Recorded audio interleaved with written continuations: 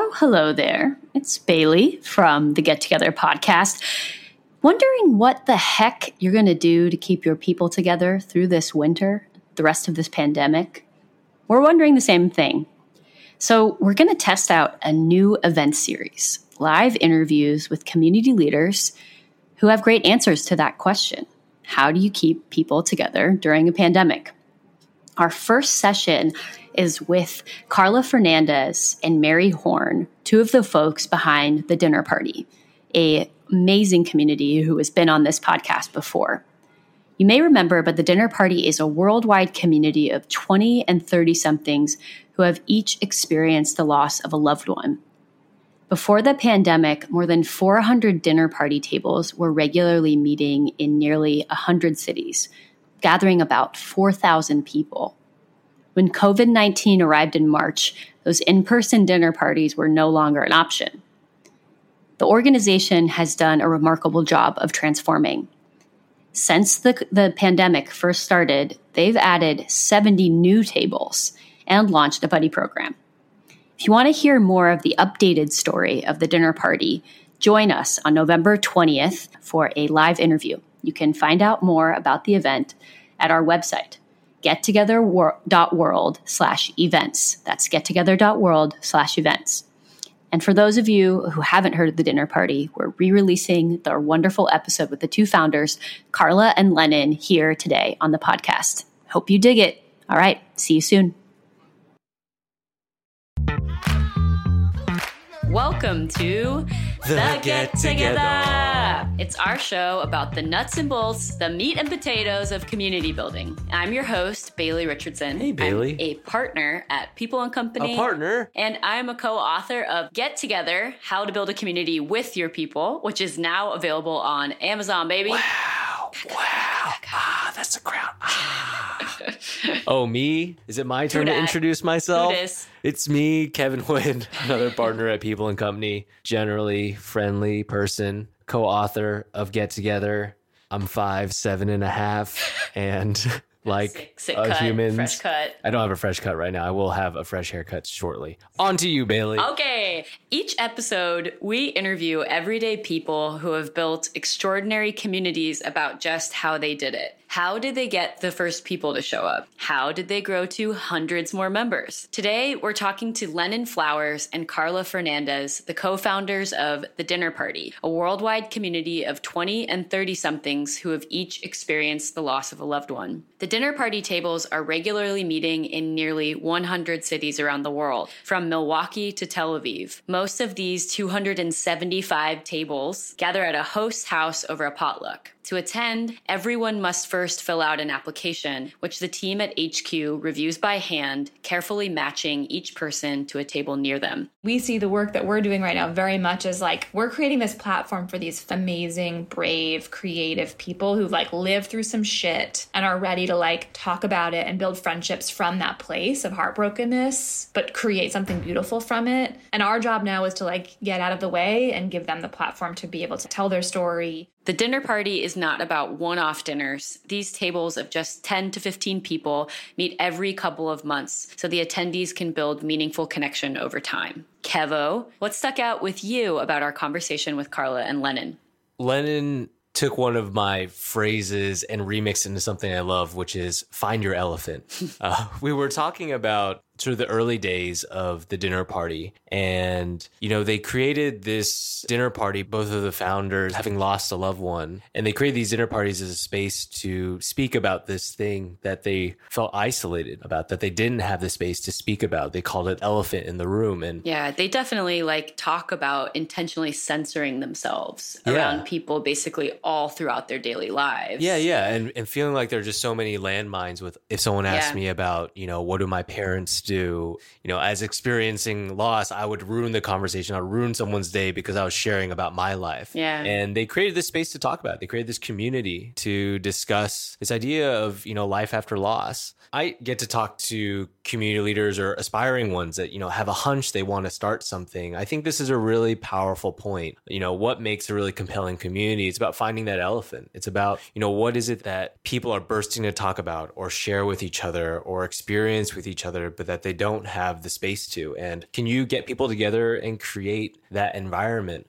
Carla and Lennon have taken it one step further, and I think they've really designed the community after that first dinner to drive home that purpose. They're not chasing just like growth at all costs. They're not letting anybody host a table. That they really are thinking about this. What does it mean for someone to transform life after loss and have these ongoing discussions of support and candid conversation? And how do we continue to make decisions, for this organization, for this community, with this community in mind? Every step of the way that continues to realize, their community's purpose. Yeah. Sweet. Let's jump in.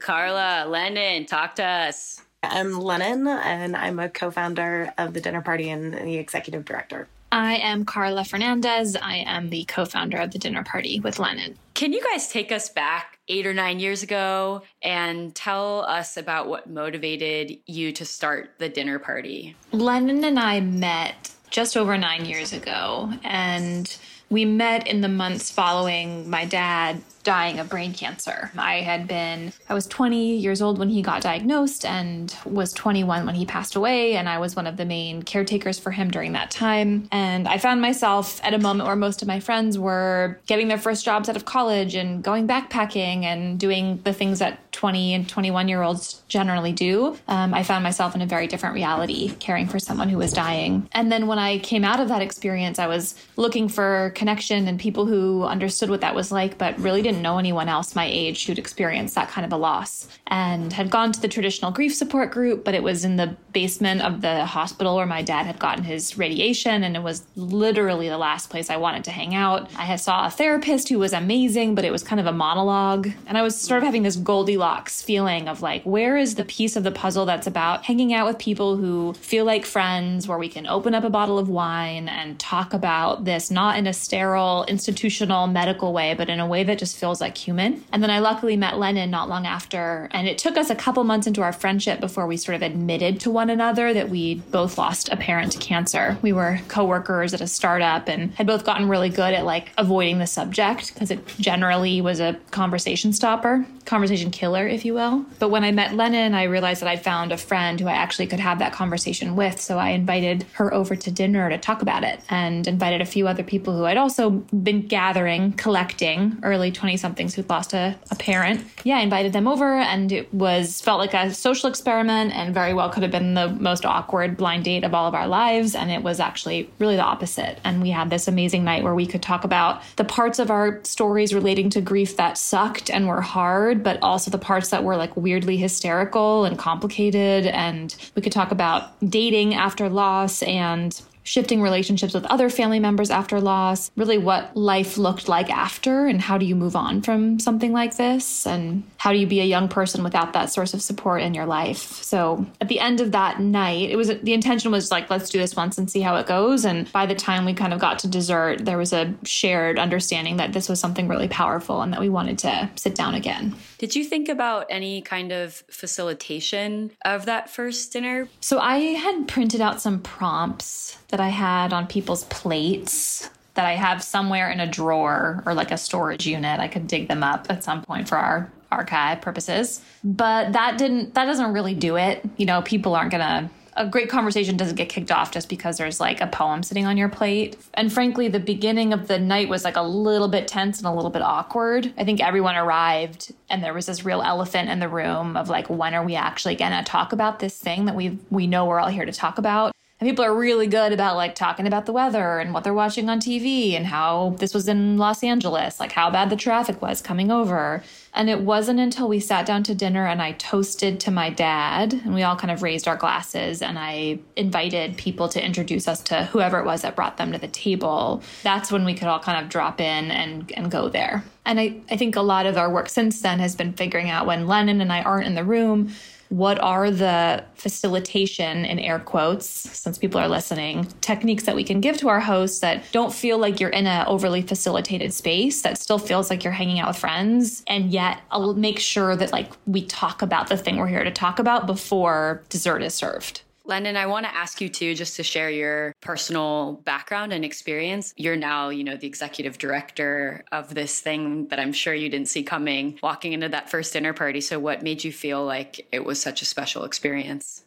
So as Carla mentioned, my mom died while I was in college, and she had been sick for about 4 years. And I think as a result of that, between the ages of 17 and 21, I got extremely well practiced in the art of compartmentalizing, and making sure you never had to go there. And my family background was complicated before my mom got sick and remained much more so after her passing. And that kind of tendency of just never ever talking about it stayed with me long after she died. I had just moved out to Los Angeles around the same time that Carla did, in a few months before that first dinner. And I realized that, I had been coming from DC, which was like a bigger version of Chapel Hill, the school where I'd gone to college, and no longer had anybody in my life who was familiar with, some of the details, and the big headlines, without my having to mention it or tell anyone. And I found that kind of fear and terror of like, as you're a new person in a new city, trying to do what every new person does is make friends. And there were all of these like perceived landmines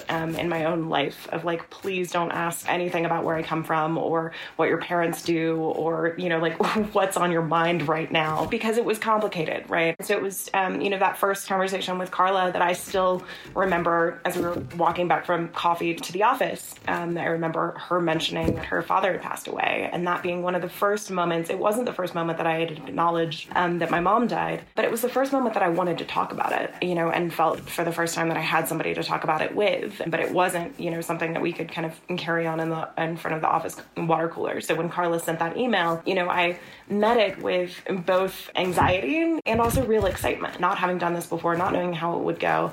I can't remember what I had for breakfast yesterday, but I remember like distinctly walking up to this dodgy house that Carla, this group house that Carla shared that we, dodgy called you out. Super dodgy. LA house. The Blue Mansion. And I remember like walking up the hill from my car and knocking on the door. And as Carla mentioned, those first couple of moments that, were a little bit awkward, but there was something nice in having, like being put immediately on stirring the paella and helping to set the table, that there were things that we could do with our hands. And in the course of that conversation, I honestly don't remember what it was that we talked about other than parents in our lives. What I do remember was that the conversation went until about 1 a.m. and we all crawled up into Carla's bedroom in that dodgy house and fell asleep side by side like little puppies, and then obviously wanted to do it again when it was a long time later before we kind of realized that not only was this, an experience that had been meaningful for us around a table, but that we were actually not at all alone in that story, and that there were even people that I knew who'd experienced a major loss. It was just that none of us knew that the other was there because we were all so good at avoidance, and we were all so good at fearing the presence of that elephant in a room. I wish that there was a single kind of lightning bolt moment, in which we could point to like, oh, yep, this is going to be like our life's mission and calling, and let's go, launch this as an organization. There wasn't. There was a long, years worth of conversations and, oh, isn't this interesting? And, oh, what we're doing isn't rocket science. And yet, why was it so hard and rare to find this particular community? There's this sociologist, which maybe you guys know, I think his name is Irving Goffman, and he talks about how in life we're always sort of putting on performances. We're like standing on stages all the time, and the loved people in your life are the people that you talk backstage with, and you talk like about the performance with those people. And I feel like hearing you guys talk about the experience of having to sort of like smile and sort of perform for other people, you found people that you could go backstage with in a way. I wanted to ask you how you approach going from one dinner party, you guys are laying in bed together like puppies, know you want to do this again, to maybe just like the first next table. How did you guys get from we're doing this to like we're going to enable other people to do this? Can you kind of take us through that realization and why you decided to do that and how you got the first one off the ground?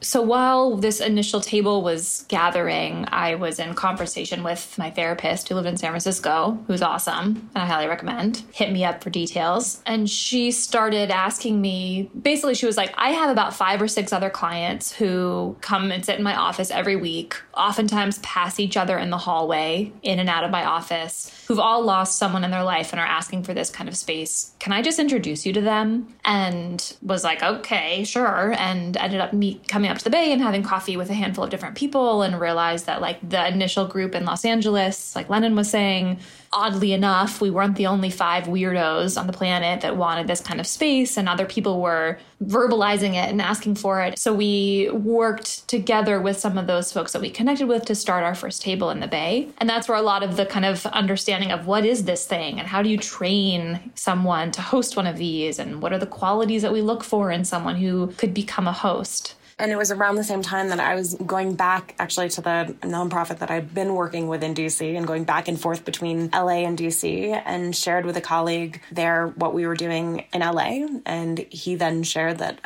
his father had died a few years before. And that was the first conversation that we'd had about it. A friend of his from grad school had lost her twin brother to suicide. And there were a number of other kind of 1-degree associations. People were like, oh, I think this would be really valuable for myself or somebody that, is really important to me. And so we started doing dinners in DC. And, I was back and forth a lot, so we could do it anytime I happened to be there. And then it didn't take long to realize that that was really dumb because, again, this wasn't rocket science. I didn't have to be in the room to carry on each of those conversations and to be that kind of bottleneck.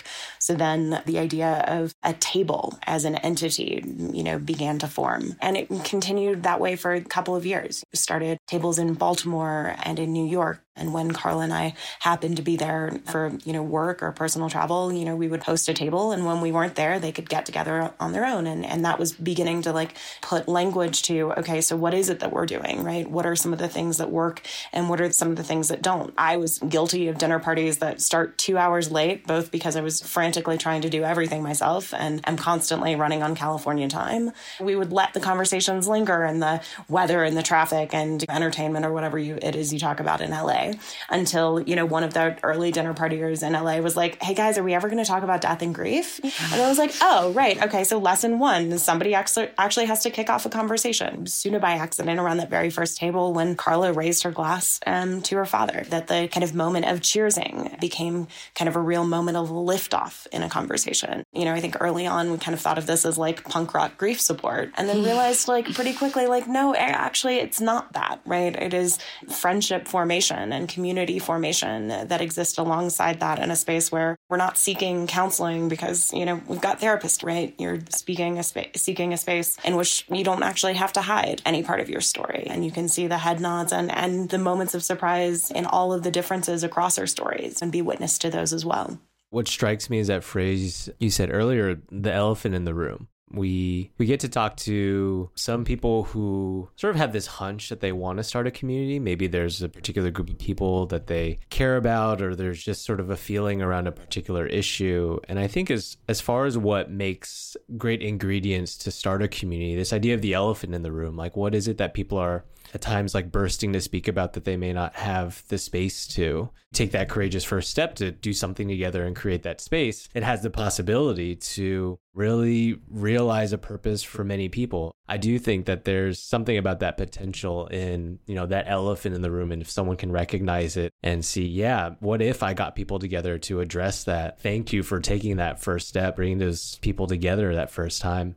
The answer here is find your own elephant. And all of us have one, right? The number of experiences that we carry alone, only to discover actually you're not alone in holding that, right? Present day, the power of the words me too, right? In order to have that conversation that a lot of people are longing to have, somebody has to take that daring first step of naming their own story, and again, in the kind of art of hosting a dinner party isn't being an expert in grief or anybody else's story. It is having the capacity to share your own vulnerability, right? Which gives people self-permission to share theirs. And there's something that's powerful about diffusing as opposed to we're all going to sit down and have a really hard conversation, the metaphor of an elephant in the room, right? There's something that is actually longing to be said here. Let's go ahead and say it.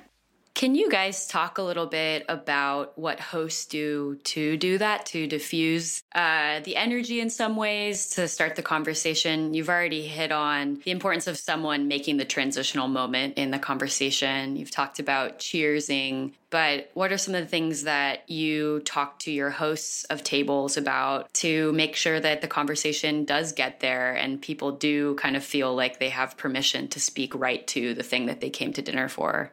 We've been developing sort of tips and tricks in a guidebook that we share with our hosts. They include things that we stumbled upon accidentally, like it's actually a great idea to have some things left unfinished so that as people arrive, there are tasks to be done and ways to busy your hands so that someone who might be feeling jitters to be not only entering a stranger's home for the first time, but also preparing to have a conversation they maybe have never been able to put words around before. There's something for them to do. Like fidget almost. Like set the table, light the candles, open a bottle of wine, finish making the salad, something to get their hands going, which we discovered after many nights of, like, as Lennon said, running late. And then we're like, oh, this is serving a purpose right now. Strategic lateness. Strategic lateness, precisely.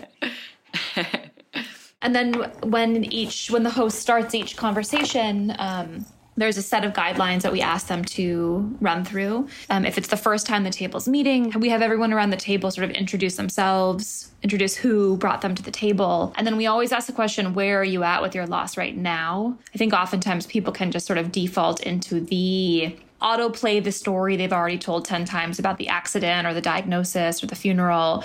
What we really want people to do is get into the present tense and talk about, like, what happened at work this week, or how is this coming up in your relationship? Knowing that grief is a lens through which so much of our life is seen, whether it happened a year ago, a month ago, or 10 years ago. So we really try to get people talking in the present tense. And then we also have the hosts run through some guidelines that include things like a Vegas rule. So what happens at the table stays at the table.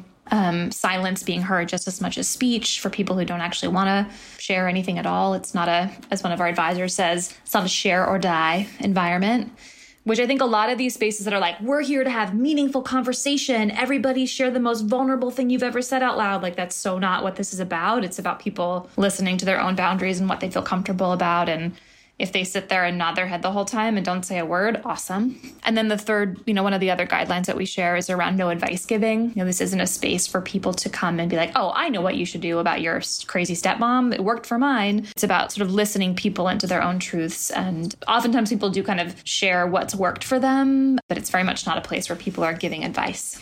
Another piece of the format that's less about each dinner and what happens within it, but more about the way you see the table and the communities you're building that I love, is that you explicitly call out that these are not one-time events. These are groups meeting over and over and over again. Kevin and I just wrote this book and we spoke to hundreds of communities. And the biggest takeaway for me personally was like the importance of showing up and going to the same thing once a week, once a month. We're just in this like one-off culture, and relationships cannot build if you do not give them time to build. How come you guys came to know that was important, and how do you communicate that to anyone who's applying or hosting?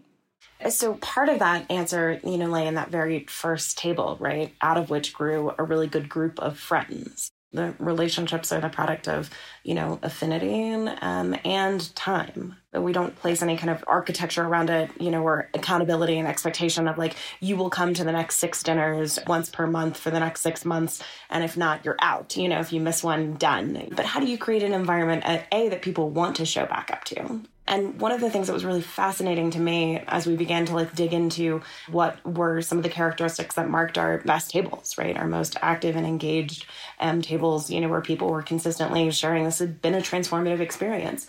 And it wasn't actually that the host happened to be our best facilitators. As somebody who's like a complete nerd in this space, wanted to have like all of the 6 guidelines and all of the how-tos and deep training and, X, Y, and Z.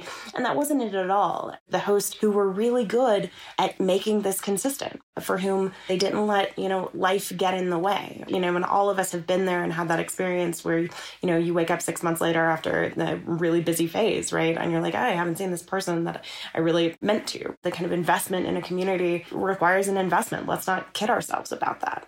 So how do you create an environment? And in that case, right, if that's going to happen on a regular basis, then it can't be a drain for you as a host. But that consistency really, really matters, because at the end of the day, our end goal is helping to seed relationships and friendships. And that is only going to be the product of time. I want to talk about how you guys sort of like vet and have people apply and how you review applications. I love how you make so clear how human the process is on your website. You say, please know that our staff, all of whom have experienced significant loss themselves, read every single host application with care and appreciate and honor the vulnerability it takes to fill out a form. You also explain, similarly to anyone who's applying to be at a table, that this is going to be a long application, that you will in fact read it. It may take time to respond. But I'm just so impressed by how you guys are not trying to like optimize all of this for speed or growth. You're really orienting towards quality. And so can you just give us a few behind the curtain looks at how you think about finding the right people for attending a table? Like one purported best practice, which I think is a really dumb myth, is that you have to lower the barrier so much for people to show up. And that lowering the barrier sometimes means like, don't ask them for anything that's going to take more than 14 seconds to think about in entering your name and your email address. And we hear all the time, actually, that like the fact that our application is long is, you know, like one step of a long healing journey, right? Because oftentimes it's the first time that a person has been asked in a long time to describe what it is that brings them there, to talk about where it is that they are now, which isn't an answer that simply rolls off the tongue, because we need spaces in which to actually like reflect and consider that. We ask questions of how do you like to spend your Saturdays? Because part of, again, creating tables where people find their friends and their crew by connecting not only around shared experiences of loss, but also other shared interests, you know, and we connect early 20-somethings to other early 20-somethings and late 30-somethings to late 30-somethings because they've got other common milestones in their lives. And loss is an entry point, but not the end point. Questions around identity, whether that's your gender or sexuality or racial identity. In New York, we've got 80-odd tables that we're actively meeting on the regular. So we can be choosy in where we send somebody. If you are the only person of color at an otherwise all-white table, right, you're not likely to go back, right?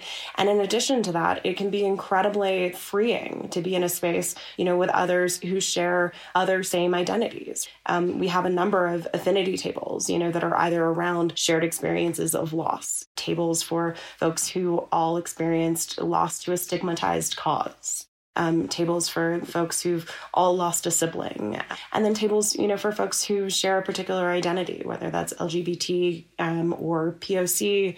That's part of the reason that we, you know, ask all of those what can feel like, you know, to the outside, I think, annoying questions, but we actually don't ever get that feedback from people who are actually going through the process themselves.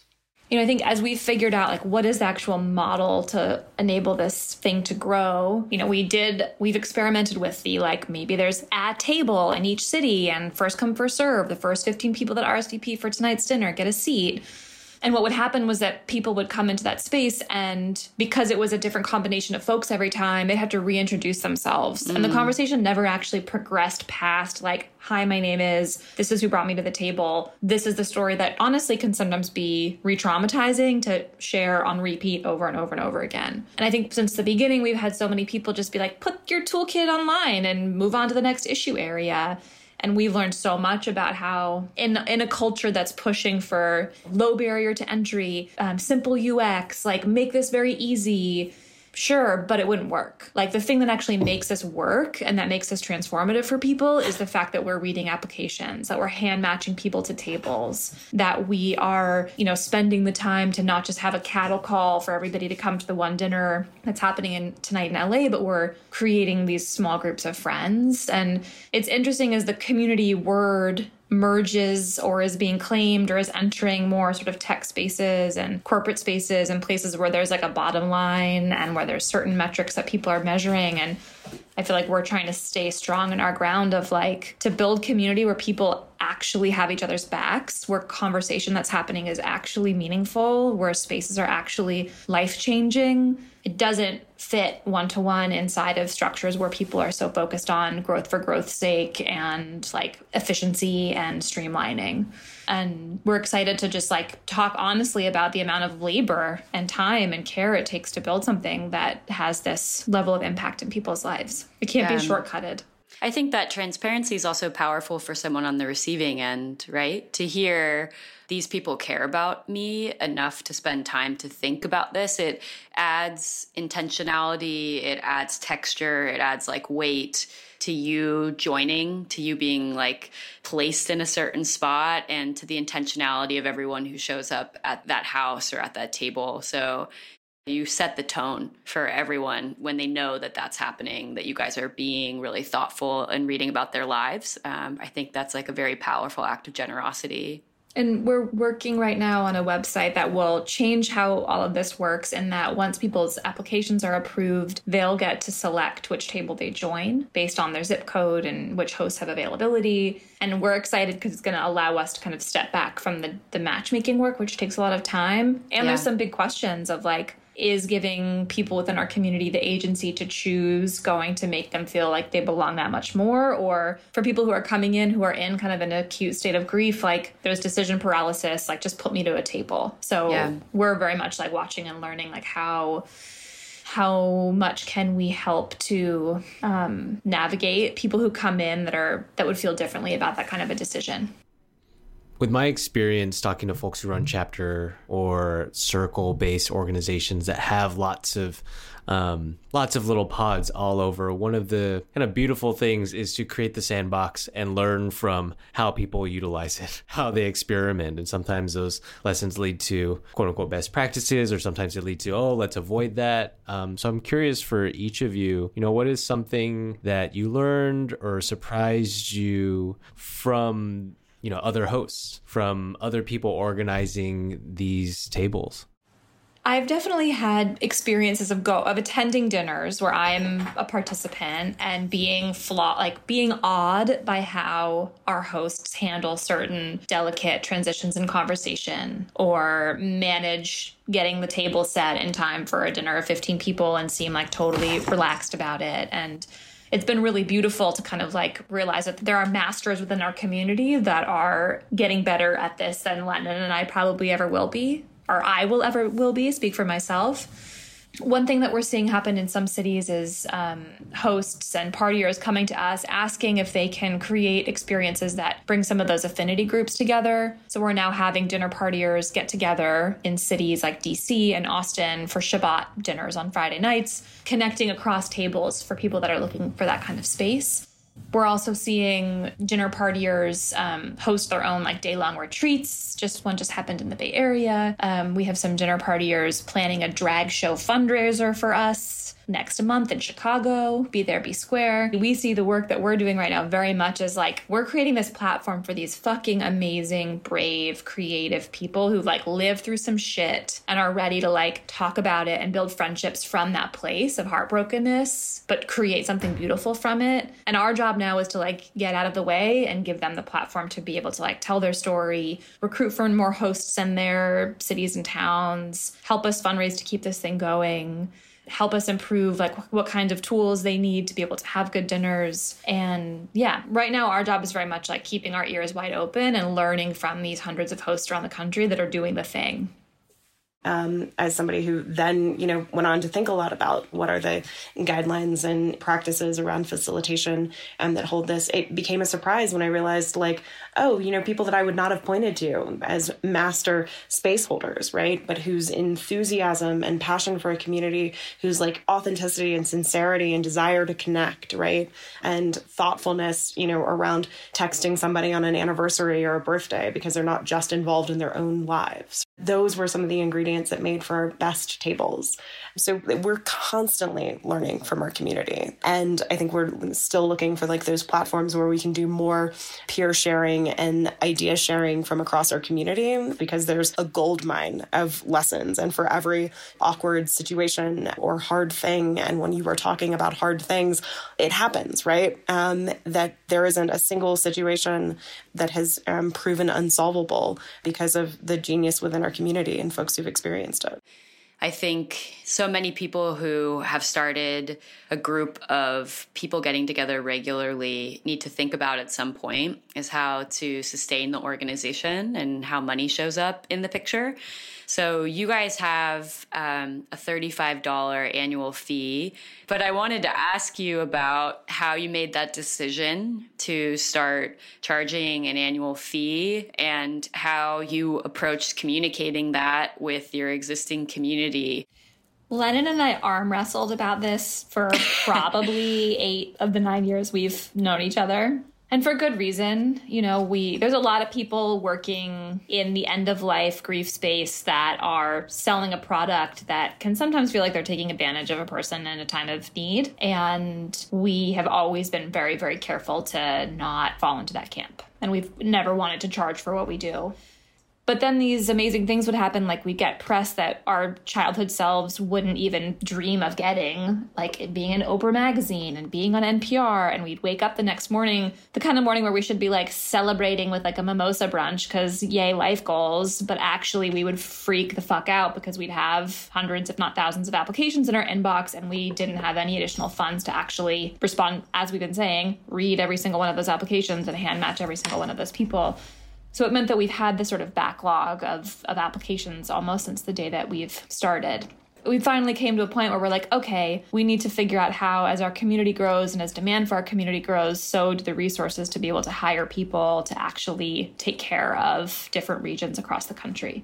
And I think the amount was conversations with our team, conversations with our community, surveying people in our community, asking like, what do you think? How much should this be? You know, I think $35 for some people seems like, you know, it's 2 months of Netflix, or it's one copay for one therapy appointment and I'm getting to come to dinners for the rest of the year. But that felt like the right amount for us. And like you said, we have plenty of ways where people can get a scholarship or not pay. That no one gets turned away from any of our tables. Lennon, you want to add to that at all? Yeah, no, as the person that lost the arm wrestling match after, 8 years, I stand corrected, right? And, I was really wary of having a membership fee. First of all, because, every member of our community has paid their dues on entry. And the idea that, if our end goal is creating real community, and circles of friends, that isn't a thing you buy and pay for, right? It's not a product in the grocery aisle, And it didn't change the reality that it actually costs something for us to do this. One of the things that we found, over the last few years is just that, for us to do our jobs, right, we need more hands and more time in which to do it. Right. And we know the consequences of not having that staff there, when people fall through the cracks. And at the end of the day, we were less willing to let people fall through the cracks than we were, to take the risk on, including a membership fee. It's also true that this entire community, that $35 alone, is as a number that is what our community said they could pay, isn't enough to sustain the thing. And so we've been reliant from day one on donations. And part of the advantage of this having been a community in a few cities, before it was ever an organization, was that from the very beginning, we had people who were passionate about it and champions and who went out, and on our very first crowdfunding campaign that allowed me to quit my job, and for us to have enough resources to do a few events in year one. All of those donations came from members of our community and people who love them. We've got a $400,000 budget now and a staff, and a team, and it takes resources to run this. I think one of our passion points is around demystifying both where the money goes and, breaking the myth, that communities build themselves, right? They need support.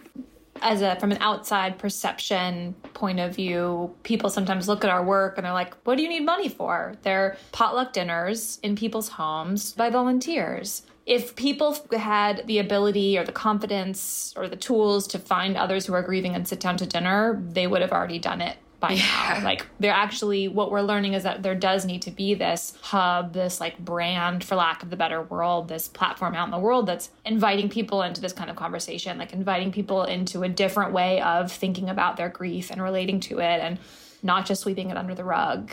So we see a big part of our work is not just the matchmaking and the table curation, but also kind of banging the gong or putting up the bat signal or whatever. Yeah, totally. Whatever like corny metaphor you want to use, that like there is another way of living your life after you lose someone that means a lot to you. And all of that work takes time and partnership and crafting. You know, we've heard from people that they've just read our manifesto, or they've been matched to a table and they probably won't ever attend, and they're kind of like lurking on the wait list. We call them lurkers. Mm-hmm. But just knowing that this thing exists, like, gives them some kind of solace, like gives them some kind of ease.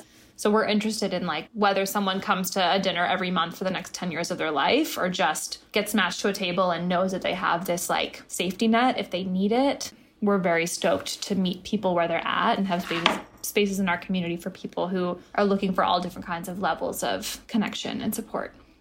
We always say communities, you build them with others, not for them. And there's something about the knowledge that you guys are all passing around how to transition into these hard conversations, how to like connect people who have such a pain point, but also a connection point. There's also a piece of you guys just by being a network that allows you to push forward the kinds of conversations people are able to have about grief by sharing insights and learnings and the little sort of like fingertip feeling things that happen that really do make all the difference in this kind of situation.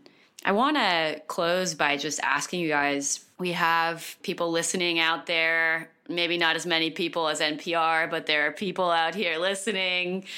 If we gave you a magic wand, what would you ask for the dinner party? It could be something tangible or intangible, but what is the big wish you had for your community? So I guess, I mean, my first magic wand is money. We'll take it. And we do really good things with it, we promise. I think the other piece, though, and Carla and I knew this from the very beginning, we will never be able to serve every single grieving human, because at some point in our lives, that is every single human. And the number of people who lose someone long before they should vastly exceeds the number of people that can never be served by one organization. So our interest is really, how do we, in culture change, how do we change the way we show up to one another? One of the big surprises in all of this has been, I think that there's a lot of talk and conversation about death avoidance, and that we're a culture that's, scared of vulnerability, right? Or, stigmatizes, expressions of vulnerability. And I actually don't think any of that is true. I think that it's not that people don't want to talk about this, it's that they're afraid of saying the wrong thing. And so I think our, wish for the world is that we learn to be unafraid of each other's stories, right? And to know that you don't have to have lived and experienced, in all of its detail to be present for somebody who has. That what we can do is, witness and accompany one another. And you can do that with or without the help of a capitalized dinner party. And I would just add, back to the money part, just to conclude it on a transactional place. Let's do it. We're in this beautiful moment where we're receiving applications from cities around the world. Many places there is a greater wait list than we can serve. Some of those places are the state of Texas, the nation of Canada, California. And we're looking to partner with people who have boots on the ground in those places, who can help us make strong, open-doored communities of the dinner party in some of these places where we're seeing more demand. Help on that front looks like a lot of different things, but we're wanting to connect with people who want to volunteer with us and help us fundraise and help us strengthen in some of these key places. Thank you guys so much for your time. Thanks for doing what you're doing. It's a pleasure talking to you. Yeah. Thanks so much. Bye. Bye. If you want to get involved with the dinner party, maybe attending one or donating or volunteering, go to their website, thedinnerparty.org. And hey, even if you don't want to get involved, you should check out their website because it's amazing. Seriously, do it. That was a really special conversation. Yeah. With Carla and Lennon. Do you have any final little takeaways or reflections after spending 45 minutes with them and learning what they're up to? I think one of the things that we didn't talk about a lot, but in reading their website, they make clear is that I once had someone say to me that if your life is simple, your relative maximum and your relative minimum is quite not very deep. So if you haven't had really hard things happen to you, you just don't have as much like breadth and width to seeing like how much there is in living and in life. So you can be standing on the top of the mountain, but the mountain actually looks kind of short.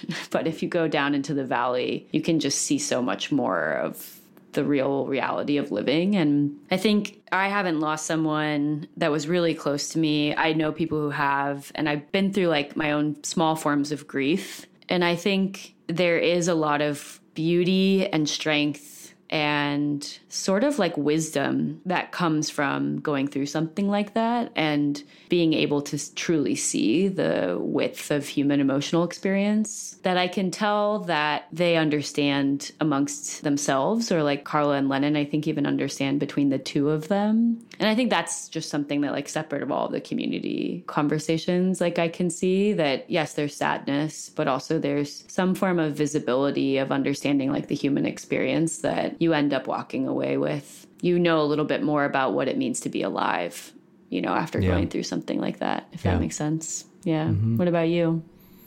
The cheers that Carla shared, I just remember one phrase was around like, who brought you to this table? Mm-hmm. And I thought that was just such a kind of poignant way to phrase this question around like, you know, who did you lose that made you a member of this club that you never wanted to be a member of? Yeah. That idea of like, who brought you to this table, I thought was, and the stories that was, I don't think that was a question that they originally sort of posed in that way, and another host did. So I was just thinking about, you know, how language can be flipped and remixed in this way to, once again, sort of like come back to the purpose of why you're getting people together. Yeah. And some of that stuff, like you won't know at the start, but other people, as they continue to make this thing their own, like will figure it out. Yeah. Yeah, absolutely. I agree. There's so many beautiful little touches to how they create the spaces that they make for everyone. Yeah. Hey, y'all, thanks for listening today. You can find out more about us, People and Company, at our website, peopleand.company. Also, our book, Get Together, about building communities, is on Amazon. It's full of stories and learnings from conversations with community leaders like this one with Lennon and Carla. Please check it out. Final thing, if you like the podcast, we'd love if you would either review us or subscribe to the podcast, because it helps get the podcast out to more people in the world. Cool? Cool. Till next time. Later, y'all.